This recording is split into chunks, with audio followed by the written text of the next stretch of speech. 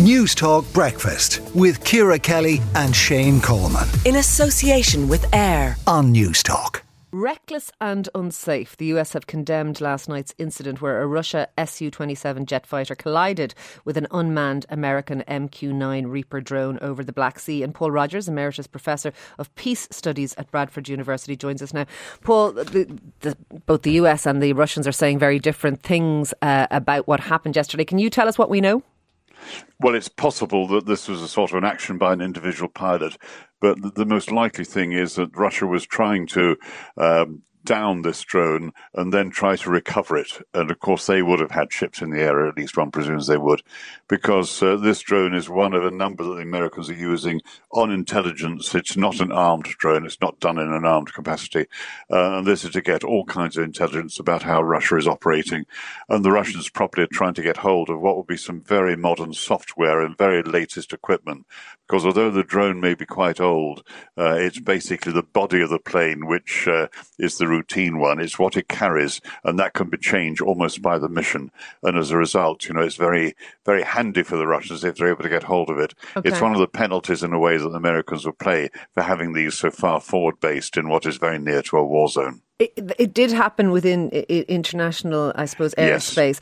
Yes. Is it true, and I don't know about military things myself, but that Reaper drones are used for both surveillance and strikes, but you're saying that this one didn't have that capacity? We've been told that, in fact, the ones that the Americans are operating under their own control in the area are not basically armed ones. That would be too much of a provocation, they probably think. So this is actually flown, so to speak, by two people, a pilot and a weapons person, from Creech Air Force Base in Nevada, most likely. So obviously the people who actually fly this, to use the term, are thousands of miles away. So it's unarmed, like a computer but game operating almost at a great distance. Do we expect there to be some fallout from this, an escalation from this? Because you've mentioned that this could be the action of a single Russian pilot, and obviously these drones have been taken out before, but not quite in this way. What do we expect to happen next? It's very difficult to say. I mean, one of the problems is that in this kind of thing, when you have states in high tension with each other, as the Americans and the Russians are in that area, then it can escalate. There's an acronym, as I use, AIM, which stands for accidents, incidents, and mavericks. The three sort of circumstances that can take you to the next level of a crisis. I don't think it probably will happen that way. I think the Americans are probably going to be more cautious about where they fly the drones, and the Russians are probably privately quite pleased that they've been able to get this down.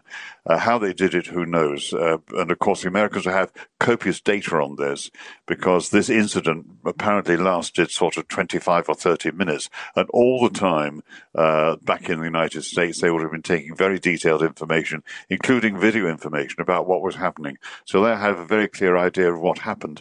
Interestingly, as an American law professor pointed out overnight, the Americans haven't haven't actually claimed that this is illegal under international law, and it probably isn't, because they can claim that the United States is to some extent a belligerent power against them, and therefore they have a right of self-defense, even if this is international waters. It's a very dubious claim, but the fact that the Americans haven't chosen to use the term, they're basically saying this is a mistake or bad piloting.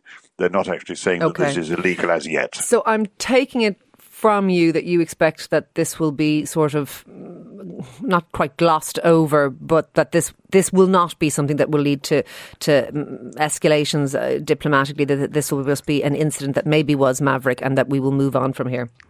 It's very tricky to say in this sort of situation, but yes, I think on balance that's the case. One might say one hopes so, because the last thing we want is any kind of escalation in that part of the world at the moment. Look, thank you very much for speaking to us this morning, Paul. That is Paul Rogers there, Emeritus Professor of Peace Studies at Bradford University. News Talk Breakfast with Ciara Kelly and Shane Coleman. In association with AIR. Weekday mornings at 7 on News Talk.